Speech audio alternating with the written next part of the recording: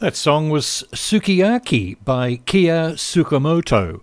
Some of you may remember back in 1963, that song was the first foreign language song to make the top of the pop charts here in Australia.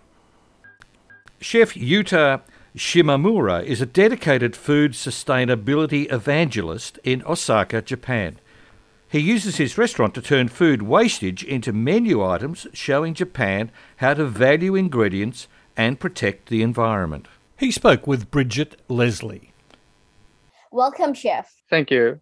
Yours is such an interesting journey, and I've heard so much about your work. Tell me a little bit about your journey into becoming a chef. いろいろ読ませていただいて、すごい面白い道のりを今まで歩んでこられたなと思っているんですけれども。そうですね。幼少期から食自体に興味があって。So I had a strong interest in food from when I was a child, and naturally I became a chef from that. So I hear that you've traveled around Japan and you always enjoyed the outdoors, so you combined this love for nature with food. Would that be true?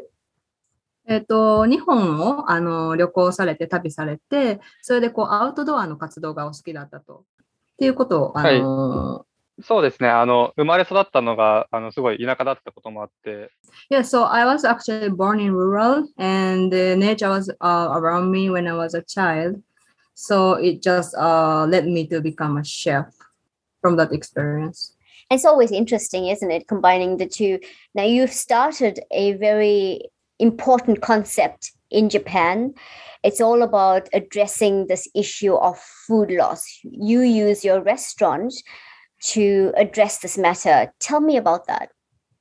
はい、すごい面白いですね。自然の中で育ってこられて、それでシェフになられたということです。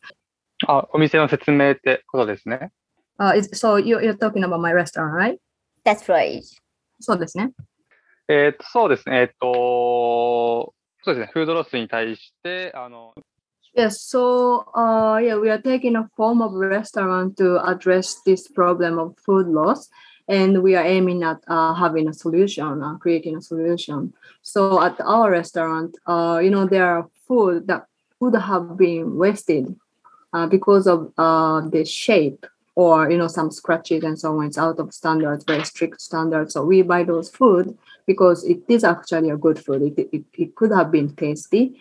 And we cook and provide the delicious food to our customers. So what sort of food items would you make? What sort of menu items would you make from those food loss ingredients? そのフードロスに関わる材料からご飯を作って提供されるということなんですけれども、どういったメニューがあるんでしょうか？ですね、まず一つ、お昼は、ランチは、ラーメンを提供しています。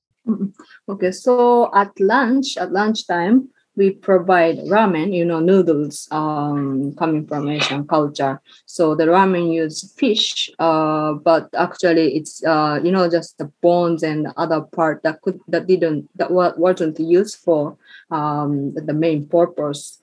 So we use that fish bones and make ramen. And at nighttime, we provide all different kinds of food, including meat, fish, and vegetables. So every day we have different menus.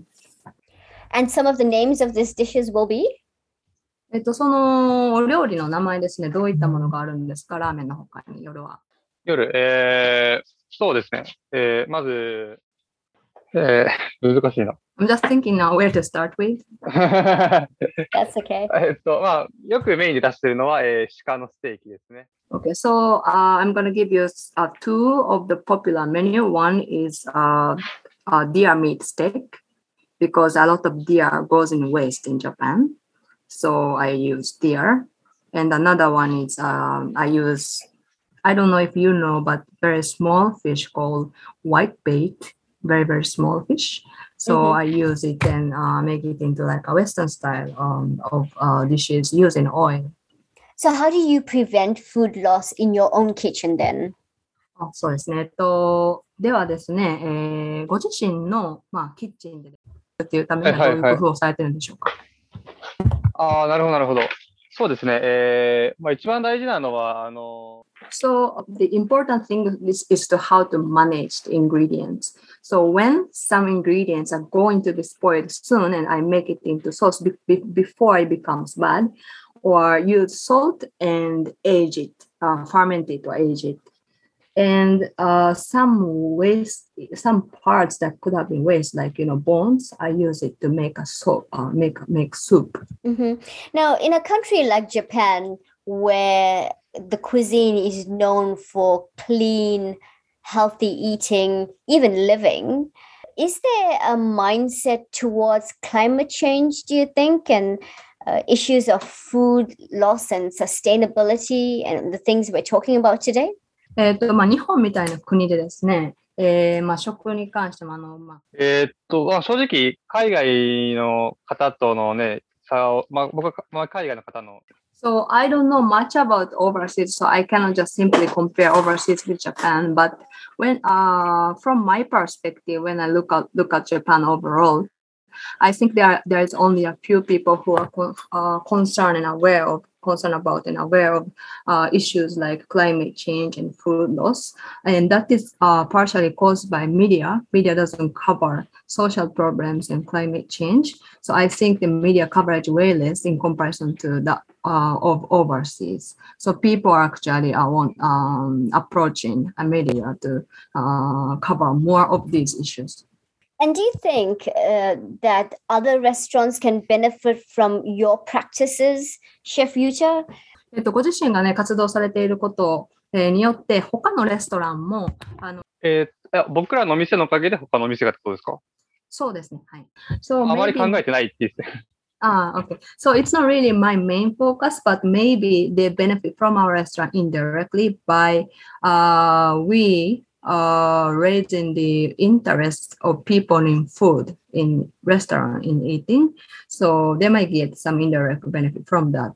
But also, I just remember I can say that we buy some ingredients that could have been wasted from other restaurants. So maybe that's another benefit for them.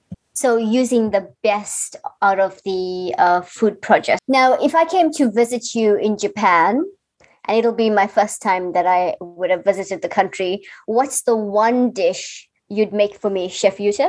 日本には実は行ったことがないんですけれども、もしお伺いする機会があれば。なるほど。そうですね。ランチに来られたら、まずメインを食べてもらうっていうのがいいのかなと思います。So, if you come at lunchtime, of course, you should get ramen. It's at nighttime. We actually have a setting almost like a bar, so you can come eat and drink. So maybe you can enjoy some of our appetizers, and then after appetizers, you can try ramen. Ramen again. Okay, well, I better get on that plane real quickly then. いつも来てください。Yeah, of course, anytime you can come visit me.